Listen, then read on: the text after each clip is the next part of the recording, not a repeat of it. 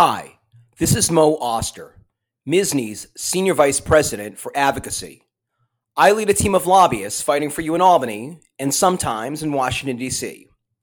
This week, the MSSNY Legislative and Physician Advocacy Committee had the first of its multiple fall meetings to develop its legislative program for the 2023 legislative session. At this meeting, we heard from committee members, representatives of over a dozen specialty societies, and numerous county medical society leaders articulating their priority issues for the remainder of the year and going into 2023. It's an important meeting for collating and then determining where the advocacy priorities for organized medicine should be in the months and year ahead. MSSNY regularly coordinates its advocacy with numerous physician and patient advocacy groups that have overlapping policy interests, and most frequently that is the specialty societies. At the same time, we have numerous issues remaining to be decided in 2022. Over 450 bills that passed the New York State Legislature earlier this year have yet to be sent to Governor Hochul. Included in that list are a number of important managed care reform measures that will, if signed into law by Governor Hochul, help reduce excessive hassles that physicians experience in seeking to ensure that their patients can receive needed healthcare treatment and prescription medications.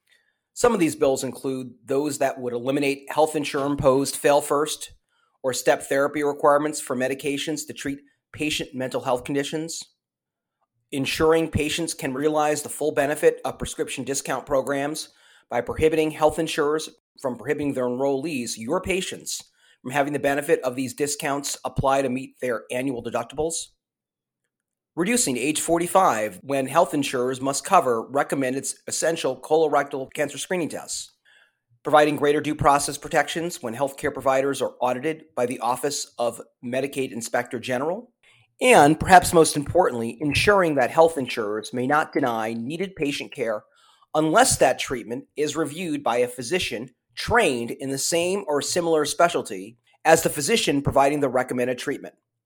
For this bill, you may have seen a survey this summer where 86% of responding physicians noted that they had experienced a situation where they had a pre-authorization request or a claim submission denied by a health plan reviewer that was not a physician practicing in the same specialty of the treating physician. Thank you for those of you who responded to this survey. For many of these pieces of legislation, MSSNY has been coordinating with a slew of patient advocacy groups like the Multiple Sclerosis Society, the Bleeding Disorders Coalition, and the American Cancer Society to convince Governor Hochul to sign these bills into law. Please look to the weekly MSSNY Pulse and to MSSNY's Grassroots Action Center for how you can send a letter and tweet urging her to sign these important bills into law. At the same time, we are urging physicians to contact the governor to request that she veto very harmful legislation that passed the Senate and Assembly that would greatly expand the damages awardable in wrongful death lawsuits against various types of defendants, including healthcare providers. Multiple actuarial analyses of this bill show that it has the potential to increase New York's already outrageously high physician and hospital liability premiums by nearly 40%. Because this bill touches on so many areas and is so far-reaching, it is not only being strongly opposed by physicians, but also various hospital associations, as well as clinics, nursing homes, the business community, in the insurance community, and municipal associations. We thank the many physicians who have already made contacts to the governor urging a veto, but we need you to keep up the pressure as there is a lot of emotional appeal to this legislation, as was noted in various news articles and op-eds, which have discussed the concerns of those who lost loved ones in car crashes and other tragedies who have been unable to sue for grief damages against alleged wrongdoers. In addition to sending the letter and the tweet, please urge your colleagues to take the same steps. MSSNY has been working assiduously to bring its concerns into the public about the real harm to the healthcare system and to patient care, having op-eds and letters to the editor written by our president, Dr. Parag Mehta, that have appeared in the Albany Times-Union and Long Island Newsday, and working with county medical society leaders to have op-eds published in the Buffalo News and Syracuse Post-Standard. MSSNY has also been working with allies outside the medical field who are equally adversely impacted by this bill, including the Lawsuit Reform Alliance of New York State, the Business Council, and the New York Conference of Mayors.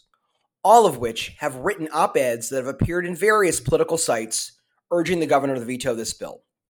And of course, a big thank you to Milmick Insurance Company for all the materials that they have developed to assist physicians in their grassroots advocacy and their support for the ad campaign that is being developed by the Lawsuit Reform Alliance.